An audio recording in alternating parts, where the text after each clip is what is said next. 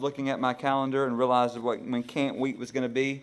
And in my mind, I thought I knew what my body was going to experience during the camp week. I kind of undersold a little bit because it was way worse than I had envisioned. Loved the experience with the students, but I am so glad to be back in my bed.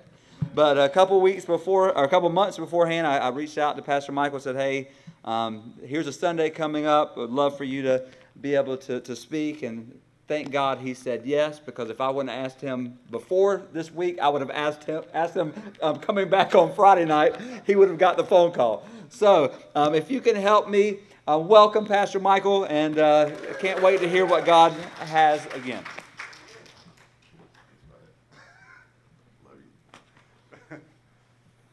Thank you for that warm welcome. That was awesome, guys. Appreciate it.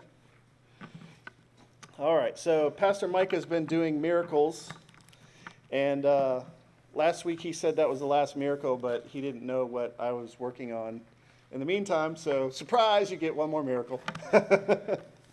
And this miracle, I would dare to say, is one of the greatest miracles in the entire Bible, because this is a miracle, the miracle of rebirth, the miracle of being born again, the miracle of regeneration. If you could just take those three words, they're all synonymous: being born again, rebirth, and regeneration. But a lot of times, there's so much confusion in this world about what that means. What does it actually mean? What is being born again? Some people think that it just means being baptized. That, we've shared with people on the streets and we say, do you know the Lord? And their response is, yes, I've been baptized. Well, being baptized is not necessarily being born again. And then other people in the Catholic Church that I was raised in, they believe if you're confirmed, then you're saved. But that's not it either. And then some people believe that just because they recited some words that they repeated after somebody, that means that they're born again. But then there's nothing else. But so then you can go to the dictionary, Webster's dictionary, and you can even read a more horrible definition of what they think being born again is, which says it's of or relating to or being a usual Christian person who has made a renewed or confirmed commitment of faith, especially after an intense religious experience. Well, you can have an intense religious experience, but that doesn't mean you're born again either. And then they say, or having returned to a newly adopted activity, conviction, or persona, especially with a proselytizing zeal. Well, no, I can be zealous and tell people about car insurance. That doesn't mean I'm born again, right? And then they give one more definition that I didn't give in the first service, but they say that it's also being enthusiastic about something and eager to make other people think the way you do. Not really. I don't really care about people thinking the way I do. I want people to think the way God thinks and see what God says. So this term born again, we need to look through the lens of the scripture to see what actually being born again is, because this is important. Jesus said you must be born again. So we want to understand, we want to see, we want to know what happens when that takes place. And so let's read, if you got your Bibles, John chapter 1, verses 12 and 13, and then also John chapter 3, verses 1 through 8, if you got your Bibles. And give me an amen when you're there so I know. Okay. Very good. Y'all are on top of it. So in John chapter 1, verses 12 and 13, the Bible reads, "But to all who did receive him, who believed in his name, he gave the right to become children of God, who were born not of blood, nor of the will of the flesh, nor of the will of man, but of God." And then in John chapter 3, verses 1 through 8,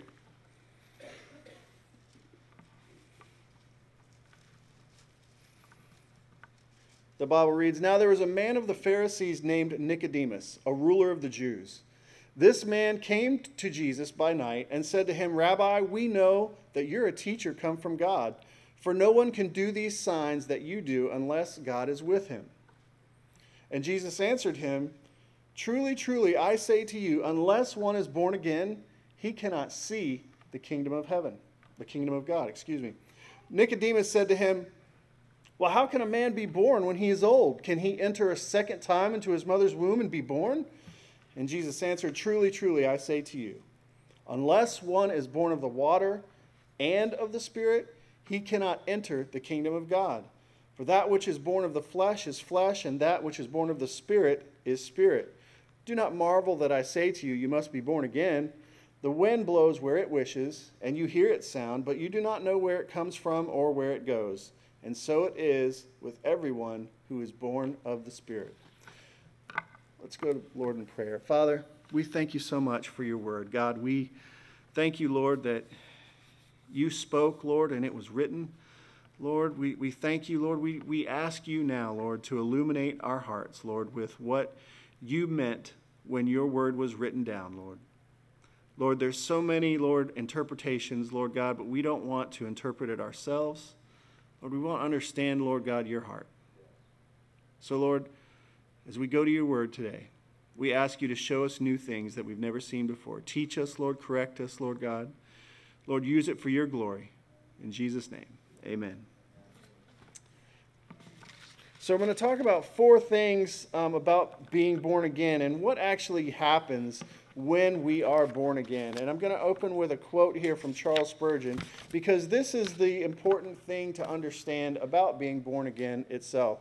And Charles Spurgeon says, "The Lord knows very well that you cannot change your own heart and cannot cleanse your own nature. However, he also knows that he can do both.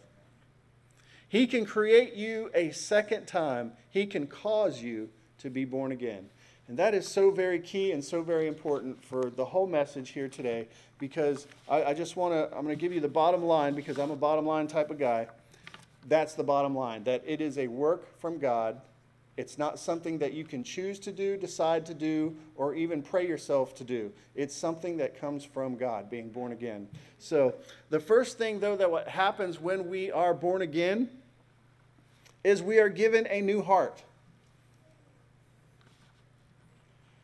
When Jesus says, now think about this. This is the implication of Jesus saying that we need to be born again. By Jesus saying that we must be born again, he's saying that our present heart condition is hopelessly unresponsive because we are guilty of sin and we are corrupt. That's kind of like a, ouch, God, really? I didn't think it was that bad, but yes, that's it. So the new birth confronts us with our hopeless spiritual, moral, and legal condition apart from God's regenerating grace. We need that new heart. We need that new heart because we are hopelessly unresponsive. Now, what does that mean? That means when the Word of God, when we read the Bible, when we're not saved, before we're born again, it doesn't make any sense at all. I don't know about you guys, but if you're like me, especially, I started out at the end at Revelation when I was young, when I was little. And I remember coming running out of the room telling my dad, "Dad, there's dragons in the Bible. They're coming out of the bottomless pit. We're all going to die." You know, totally misinterpreted the Word of God because I didn't know what it meant. I had no idea what it meant. My heart was unresponsive to it. I just knew what I knew from, the world and dragons, that they're bad, right? I didn't understand. I didn't respond in a proper way to God's word. And that's the point, is that because of our sinfulness and selfishness and our guilt, because of that sin, we cannot respond in the proper way to God's word. We need that new heart to be able to do that. And so that's what he gives us. And so before that new birth happens, we are spiritually dead. We're morally selfish and rebellious, and legally guilty before God's law, which makes us subject to his wrath. We were enemies of God before we had this new heart. And remember who Jesus is speaking to here in these scriptures. He's speaking to Nicodemus, who was both influential, he was a ruler of the Jews, and he was a Pharisee. He was like a priest. And Paul called the Pharisees the straightest sect of religion in Acts 26:5. And so here we have a man who's both successful and who would be expected to be very conscientious about his religious duties and obligations. But look at Jesus' response here. Let's go back to John chapter 3 here and look at how Jesus responded to Nicodemus. Because Nicodemus comes to Jesus, and look what he says. He says, "Rabbi, we know that you're a teacher come from God. No one can do these signs that you do unless God is with him." And Jesus answered him. Look at what Jesus did here. Let's break it down. Jesus ignored Nicodemus' recognition of him as a teacher come from God. Jesus ignored Nicodemus' acknowledgement of him being a miracle worker. And he ignores the admission that God was with Jesus. Instead, Jesus responds in a way that if it was me, it would have stunned and amazed me. I've been like, what? So Jesus says in verse 3, he says, "Verily, verily, I say to you, except a man be born again, he cannot see the kingdom of God." And Nicodemus' response in verse 4 just further proves what I said, that we cannot respond to God in the proper way unless we have that new heart. Because look at Nicodemus' response there in verse 4. He says, "How can a man be born when he's old? Can he enter a second time into his mother's womb and be born?" See, he totally didn't understand what Jesus was saying at all. Have you ever been trying to explain something to somebody and you said to them, "Do you see what I'm saying?" Right? They're just not, it's not registering. Do you see what I'm saying? Do you see? Do you see this? This is what Jesus is saying here to us. This is what Jesus said to Nicodemus before Nicodemus even realized what was being said to him. Jesus was saying, "Nicodemus, unless you're born again, you can't even see what I'm saying." Because that word "see," if you look it up in the Greek, it means to understand, to comprehend, to perceive. And so Jesus is saying here that we can't even perceive or comprehend or even understand the things of God unless we've been given this new heart first, unless we're born again. And then in verse 8, this is the key. It says to everything else that we've just read there, it says, Jesus says, he tries to get it to Nicodemus' poor little head. Verse 5, 6, and 7, he doesn't. So verse 8 here, he says, "The wind blows where it wishes, and you hear its sound, but you do not know where it comes from or where it goes. So it is with everyone who is born of the Spirit." In other words, we're not driving anymore. When we are born of God, we're not in the driver's seat anymore. We don't go where we wish. We go where the Holy Spirit wishes us to go. You see, and that's what he was saying there by... so it is with everyone who's born in the Spirit. We don't know where the Holy Spirit's going to lead us, but we're going to go where he leads us once we're born again. So when a person is born again, the Holy Spirit is in the driver's seat. The Holy Spirit is driving. This means we're not living for ourselves, and we have no idea where the Spirit's going to lead us. And we don't need to know either. The Holy Spirit knows where we're going, right? The Holy Spirit. Do we trust the Holy Spirit? Absolutely, we should. If we don't, then God will work on you. It's okay. So when we're born again, we're given this new heart, which means our inner desires change. No longer chasing after the things of the world that we used to, but rather now we get hungry because we have this new heart that is responsive to God. So we get hungry for his word. We get hungry to not only to know, but to learn, and then also to do the things of God.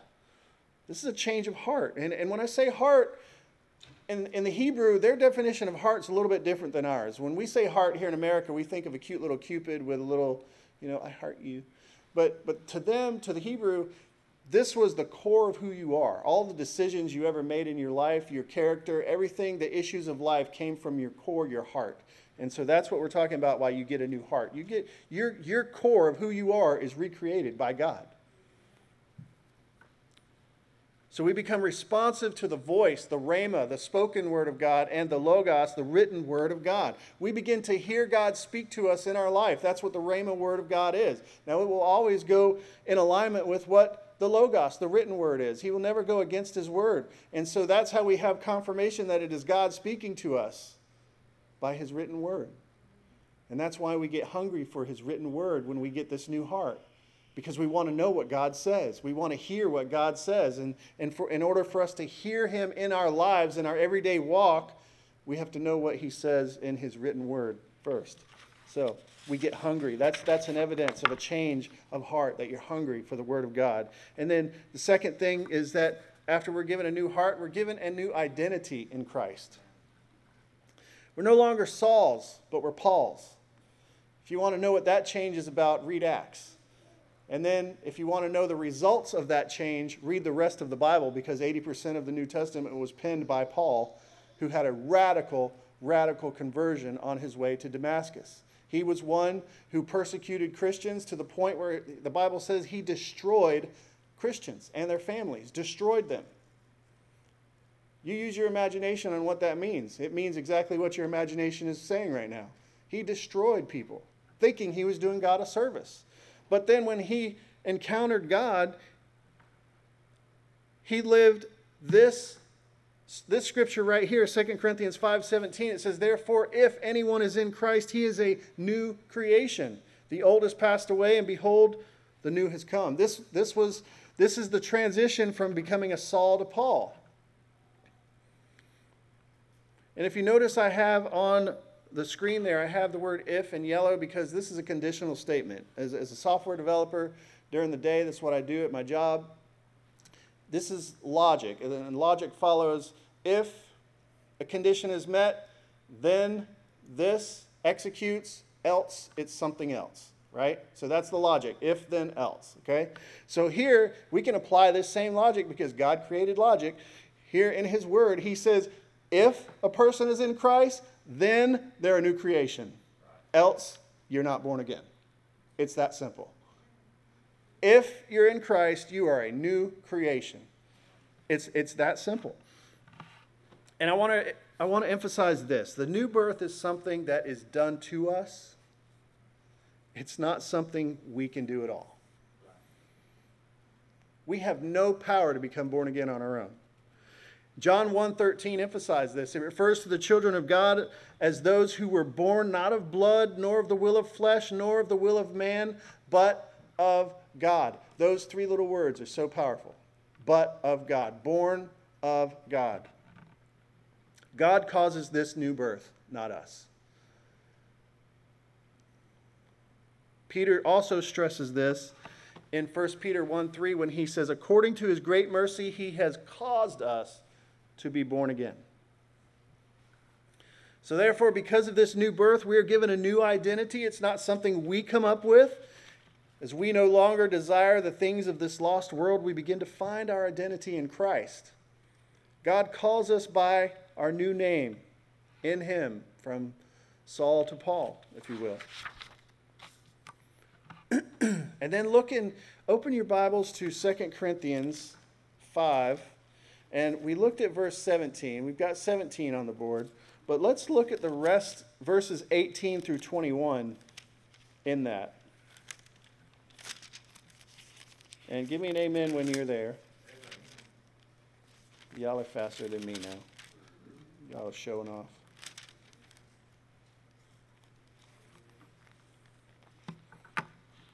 All right.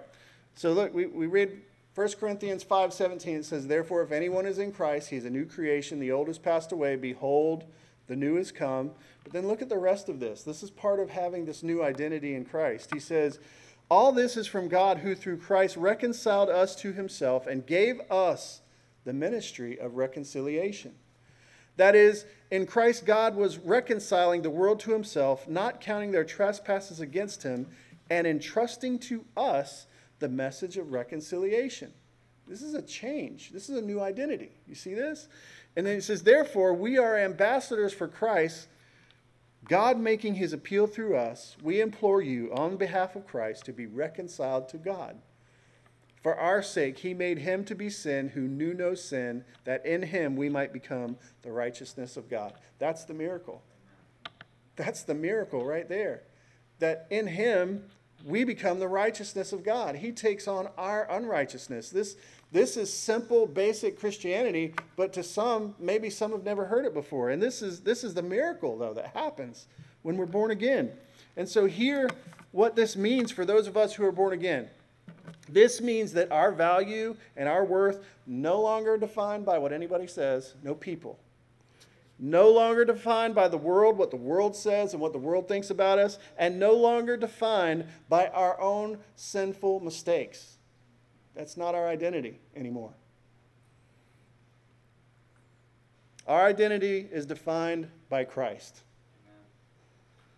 Let that reside in you so that you know with 100% confidence that when things come up, because things will come up, that you are loved. And not only are you loved, you're redeemed if you're in Christ. That's important. That's important. You have to stand on this and let it be your strength, because the enemy's going to throw darts that are going to come. They're going to come from peers. They're going to come from your past. And they're going to come from future problems that are going to come up. And they're going to try to knock you down and tell you that this is your identity. But you need to realize and stand, your identity is in Christ. If you're not at that place yet today, today's the day to find your identity in Christ. Don't put it off. It's a miracle. And God wants to do this miracle in everyone. The third thing that happens when we're born again is we are given new vision and ability. And I'm going to backtrack a little bit here. Our identity, because before we were born again, our identity was so deeply rooted in rebellion that we could not see. We could not see, we could not detect, and we certainly did not desire the glory of Christ in his gospel. And that's what the Bible tells us. And that's true. That's true. I look at my own life and I look at my own past before I was born again. And I can tell you that, yes, I thought I loved Jesus. And I thought that just because I went to church every once in a while and hymned and hawed and kneeled and stood and all this that we did in the Catholic Church, I thought that I was fine, right? Do my best and love Jesus. And that's it. Believe in Jesus. But the truth is that I couldn't see. I couldn't see the truth of the Word of God. I couldn't detect what was true or not. If somebody told me something, I'd be like, okay. Because I had nothing to discern by. And I certainly didn't desire to live a life that was in alignment with the glory of Jesus Christ. Because that life was not in me. So the new birth introduces us to the absolute freedom of God. Apart from that freedom, we're spiritually dead because we're in our own selfishness and rebellion. That's what the Bible calls us, the children of wrath, in Ephesians 2:3. And then in 2 Corinthians 4, verses 3 and 4, the Bible says that even if our gospel is veiled, it is veiled to those who are perishing. And in their case, the little g, God of this world, has blinded the minds of unbelievers to keep them from seeing the light of the gospel of the glory of Christ, who is the image of God. And that was our lives. That was my life before I was born again. It was veiled. The gospel was veiled to me. I had no idea. I thought you just believed in Jesus. I didn't know that you actually get born again. I remember telling my sister this. I remember we sat down and we were in Atlanta where she lived, and we sat down at this restaurant, and I said, why didn't you tell me I had to be born again? I would have done it. But the truth is that even if I wanted to, it wasn't the time. It was all in God's timing. He was building up, he had his perfect timing in my life. So, but that's the thing, is that we don't know. We don't see. It's hidden to us. It's veiled to us. Well, I didn't even know I needed to be born again. I didn't even know what that meant. So this shows us, again, that the rebirth is a miracle by God himself and something he does in us and not something we can do on our own. The new birth makes us alive to Christ and his gospel, forever changing who we are. Forever changing who we are. I can never be the same again. I can't unsee the truth now. Somebody ever show you something and you say, I can't unsee that now? I can't unsee the truth of the gospel. I can't unsee the truth of Jesus Christ. I can't unsee that he is God, that he was raised from the dead, that he has changed my life. I'm a living testimony of that. And so are you if you've been saved, if you've been born again. It's a miracle of a changed life. And the only way this is possible is by the indwelling of the Holy Spirit. By his Spirit, when we get this new identity, not only do we have the ability to see his truth, but now we have the ability to walk in that resurrected power of Jesus Christ. And now we begin to do things that we never thought we would do before. I never thought I'd get to go to India, and especially go to India to proclaim the gospel of Jesus Christ. I used to make fun of preachers on TV. You know, the huffers and puffers, the ones, all... I used to make fun of them. But guess where I'm standing right now? Preaching. I never thought I would do this. This is the things that God does. It's because of the power of the Holy Spirit gives us this new ability to do His will, to do His work. And so in you, that may look like proclaiming the good news of Jesus Christ wherever you're at. It may be just caring about and serving others. That is another thing that I noticed about myself, is that I actually began to care about others other than myself. You know, before I was born again, it was all about what we call number one, self. Got to take care of number one. Now it's, well, how's brother so-and-so doing? How's this person doing? What can I do to help? You know, what do they need? You know, it's thinking and caring about others over ourselves. And then it's missions, doing missions trips. Never thought I would do that, but praise God, I am, and because of Him. So let me explain this way. Those who do not see don't even realize they don't see. We didn't realize it. I didn't realize it. They don't realize the treasure that's right in front of them. I've heard stories and stories about people who have found paintings in the trash, and then they go get it and appraised. It's like a $3 million painting. That was like, sometimes people just don't realize what's right in front of them. And especially when it comes to Jesus Christ, we had no idea before we were born again. We couldn't see the kingdom of God, just like Jesus said to Nicodemus. We couldn't see it. We couldn't see it. Had no idea. But when we do see the value in something, when we do realize that it is true treasure, we find this ability, this amazing ability to obtain it. And we see this picture in the parables of the pearl of great price and the hidden treasure in the field that Jesus gave. They gave up everything. They sold everything to obtain it. And see, that's the way it is in the born-again experience. When you realize, when you're standing in the presence of God, you realize the treasure of the presence of God that you're standing in, you will say, God, I will give up everything to follow you because I see the value here now. I see my wretchedness. I see your value, your redemption, what that means for me. No way I can do it myself. There's value in that. I want that. That's the only response we have with being born again. So once we become born again, we begin to see these things. We get this new vision. We see these things that we once thought were impossible in our lives. Now they're possible with God. We begin to realize that it's not up to our strength or our abilities alone, but our abilities come through the power of the Holy Spirit, through Him, and only because of Him now.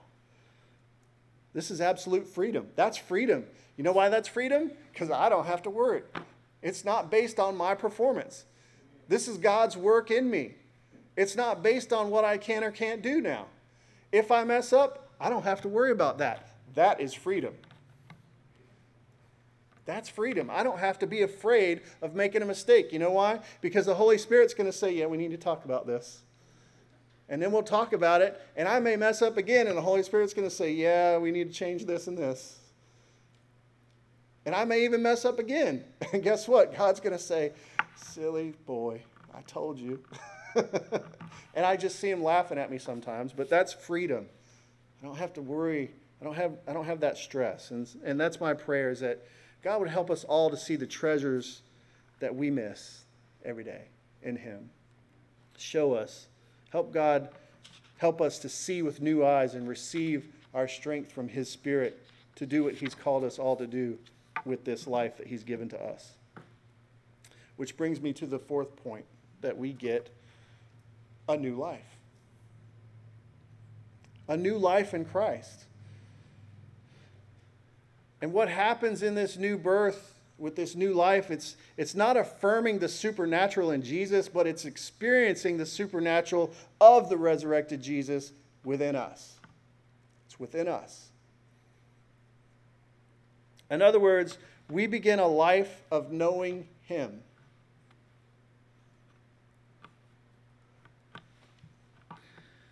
So another result of the miracle of the rebirth is, because we have this new heart, we have a new identity.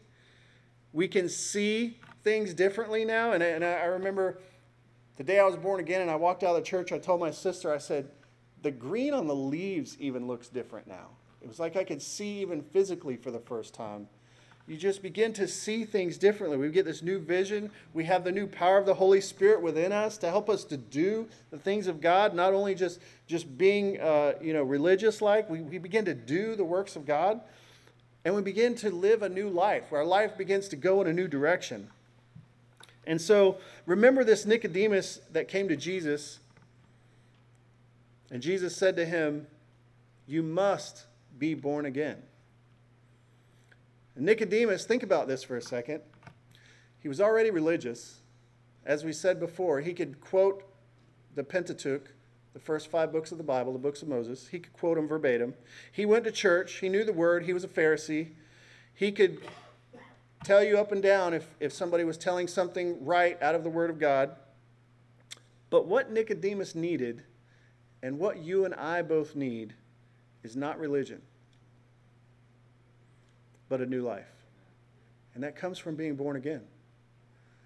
That only comes from being born again, and that only comes from God. We can't do it ourselves. And in Luke 9:60, think about this parable that Jesus gave. In Luke chapter 9, Jesus told of a man who put off following him because his father had died, and Jesus' response to him was, "Let the dead bury the dead." Think about what Jesus is saying there. Jesus is saying that there are physically dead people who need burying, and there are spiritually dead people who can bury them. Wow. So Jesus is saying there are people who are alive physically, but they're dead spiritually. And that is every single one of us before we're born again. Our heart is unresponsive to God and the things of God. Nicodemus needed, and you and I need, a new spiritual life. What happens in the new birth is that life comes into being that was not there before. Life comes into a being, me and you, that was not there before. Think about what that means. Do y'all see the treasure in that? Think about the treasure. Life comes into a being that was not there before. We were spiritually dead, and God's life came into us. He recreated us. All right, y'all aren't listening well, but that's okay. This is not religious activity. It's not a discipline that you can learn. It's not a decision that you can make. Think about that. This is coming into being by the life giver himself. This is what 2 Corinthians 5:17 is all about, that in Christ we are a new creation. New creation. His life enters into us because of his indwelling presence. We begin to know him, right? We begin to truly know him, the only true God. John 17. So what happens in this new birth?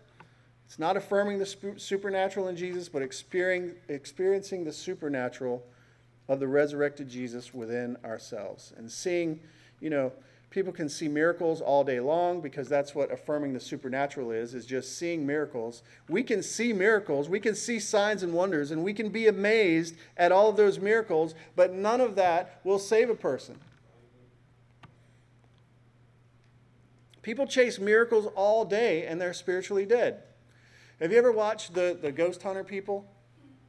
They crack me up. I tell you what, me and my wife, we watched them one night late. They were down in St. Augustine somewhere, and you know how they record and they've got like this all fuzzy stuff, it's like, and they hear, oh, he said peanut butter and jelly sandwich.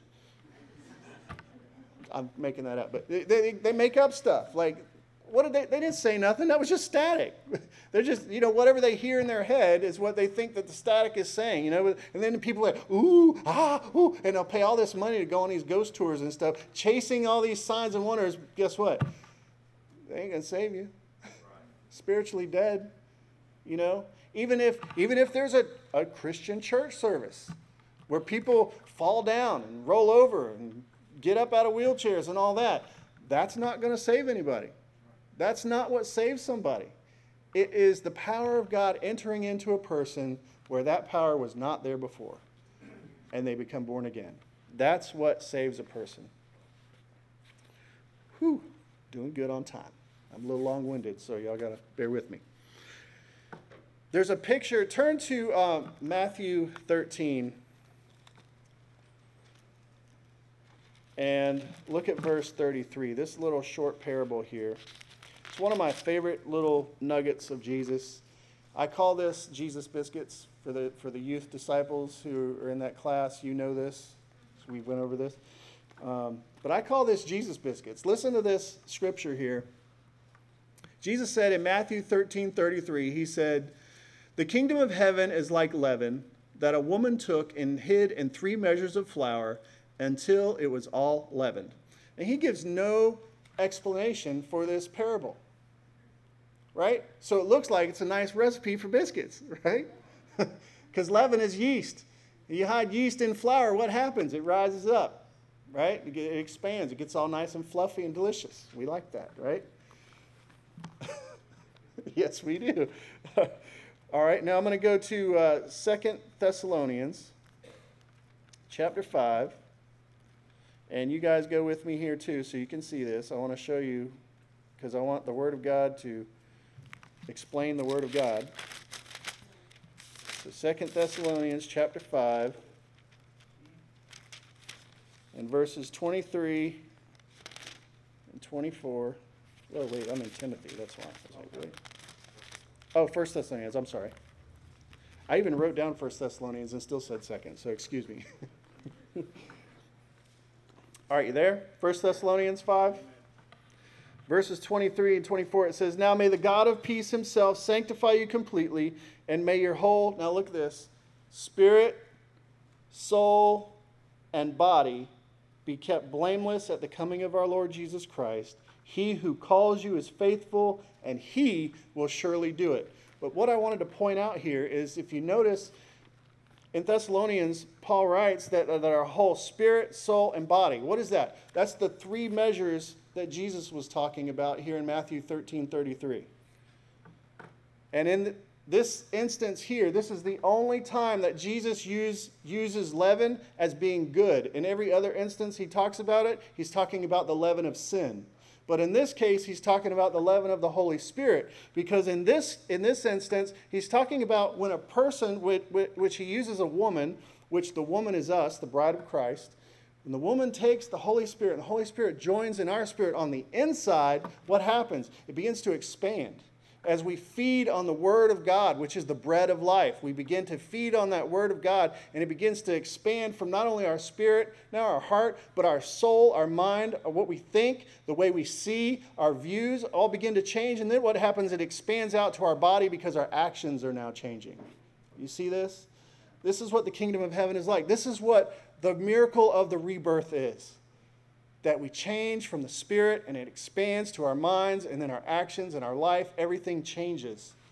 That's a miracle. That is a miracle from God. And it's amazing and it's humbling that God, the God who created all of this universe, would want to do that for us. It's amazing. It's absolutely amazing. So the most important question that we can ask ourselves today is, are you born again? Are you born again? We need to ask ourselves, have we been given this new heart that the Bible shows us? Have we become a new creation spoken of in 2 Corinthians 5:17? What is our identity? Where do we identify ourselves with? What do we better identify with? Do we identify with rebellion? Do we identify with the lost world, or do we identify with Christ and his ways? You got to be honest with yourself here. And it's not something that's, because we can compromise and we can talk ourselves into anything. We can say, yeah, I love Jesus, but. I'll never forget, there was this person on Ellen DeGeneres. The woman called in and she said, I love Jesus, but I like to drink a little. What do you identify with? Jesus or drinking? I'm confused. So what do we identify with? Do we identify with the rebellious world or with God? And can we see, can we understand, can we perceive the things of God? Does it make sense? Or is it just gibberish? These are honest questions to ask ourselves. Do the words leap off the page at us when we read them? Do our hearts burn with desire to have more of God when we read the Word of God? Do we have a problem of sin in our life? Is sin a problem or is it a non-issue? Because if it's a non-issue, then there's no conviction of the Holy Spirit there, and that may be a red flag that we're not born again. Here's what the Bible says. In John 1:12 and 13 that we read earlier, listen to these words again. It says, "But to all who did receive him, who believed in his name." Now you first have to believe in his name, but don't stop there. Don't just stop believing in his name don't stop at believing in his name because the devil believes in his name. So don't just stop at believing in his name. Go that next step and receive him. Is because the Bible says here, "But to all who did receive him, who believed in his name," you have to first believe in his name to receive him. "Then he gave them the right to become the children of God, who were born not of blood, not of the will of flesh, nor of the will of man, but of God." That has to happen. Don't stop short at just believing in his name. Receive him. Receive this miracle of the rebirth through Christ. And then ask yourself, well, you may be wondering, well, how do I know if I haven't received him or if I have received him? What does the Bible say about that? Well, here's what the Bible says. In 1 John chapter 3, verse 6, the Bible says that no one who abides in him, keeps on sinning. No one who keeps on sinning has either seen him or known him.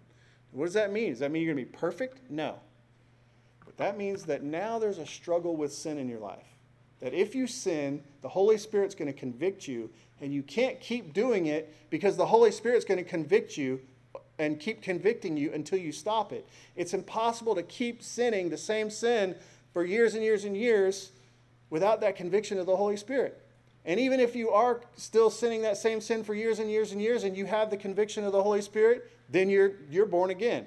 But if you don't have any conviction at all, if you can keep doing it and it's a non-issue, then that's a red flag. Because the Bible is clear that no one who abides in him can keep on sinning. And then John 14, verse 15, the words of Jesus, he said, "If you love me, you'll keep my commandments." And he said that 3 different times in that chapter. It's important. This is important for us to ask ourselves if we're born again, if we received this miracle. It's the greatest miracle. It's better than seeing somebody get up out of a wheelchair. If you've ever seen that, which I don't know if I have, but imagine seeing somebody get out of a wheelchair and run. Being born again is better than that miracle. It is absolutely better. It's so great, in fact, the Bible says that when a person comes into the kingdom of heaven, that all the angels rejoice. That's how great of a miracle it is, that even the angels rejoice at somebody's rebirth. That's amazing. That's an amazing thing right there. So, if you have not received Jesus and been born again, then today is the day. Don't put it off. Don't hesitate. Come to Christ and let him do the work in you. Let me tell you this.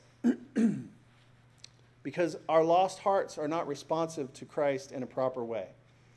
So our lost heart is going to try to talk us out of that tugging. If you feel that tugging in your heart, don't let anything talk you out of it. Run to Christ. Run to Christ. And it'll be the best thing that has ever happened to you. It'll be the best thing that ever will happen to you. Next to standing in front of Jesus and him saying, "Well done, thou good and faithful servant." Amen? Let's close in prayer. Father, we just love you once again, and we thank you, God, for your word. Lord, we thank you for this miracle, Lord, that you have done. Lord, that you saw fit, Lord, to redeem humanity, to reconcile us back to you. To a place, Lord, where we can know you, Lord, because of the newness, Lord, of the new heart, Lord God, that you've given us, the new identity, Lord, the vision, the ability to see, to understand, Lord God, and to walk, Lord, in your presence. Lord, to live a new life, Lord God, that is pleasing to you. God, thank you so much for that, Lord. I pray right now for anyone here who feels that tugging at their heart, Lord, that they would run to you right now. Lord, that they would just come to you, Lord, and they would feel, Lord God, your love, Lord, just wrap them up, Lord. There's no sin that we could do, Lord, that's too great, that's greater than your grace and your forgiveness and your mercy. Lord, thank you for that promise, Lord. Thank you for that grace, Lord, that we have. Lord, I pray for each one here. In Jesus' name, amen.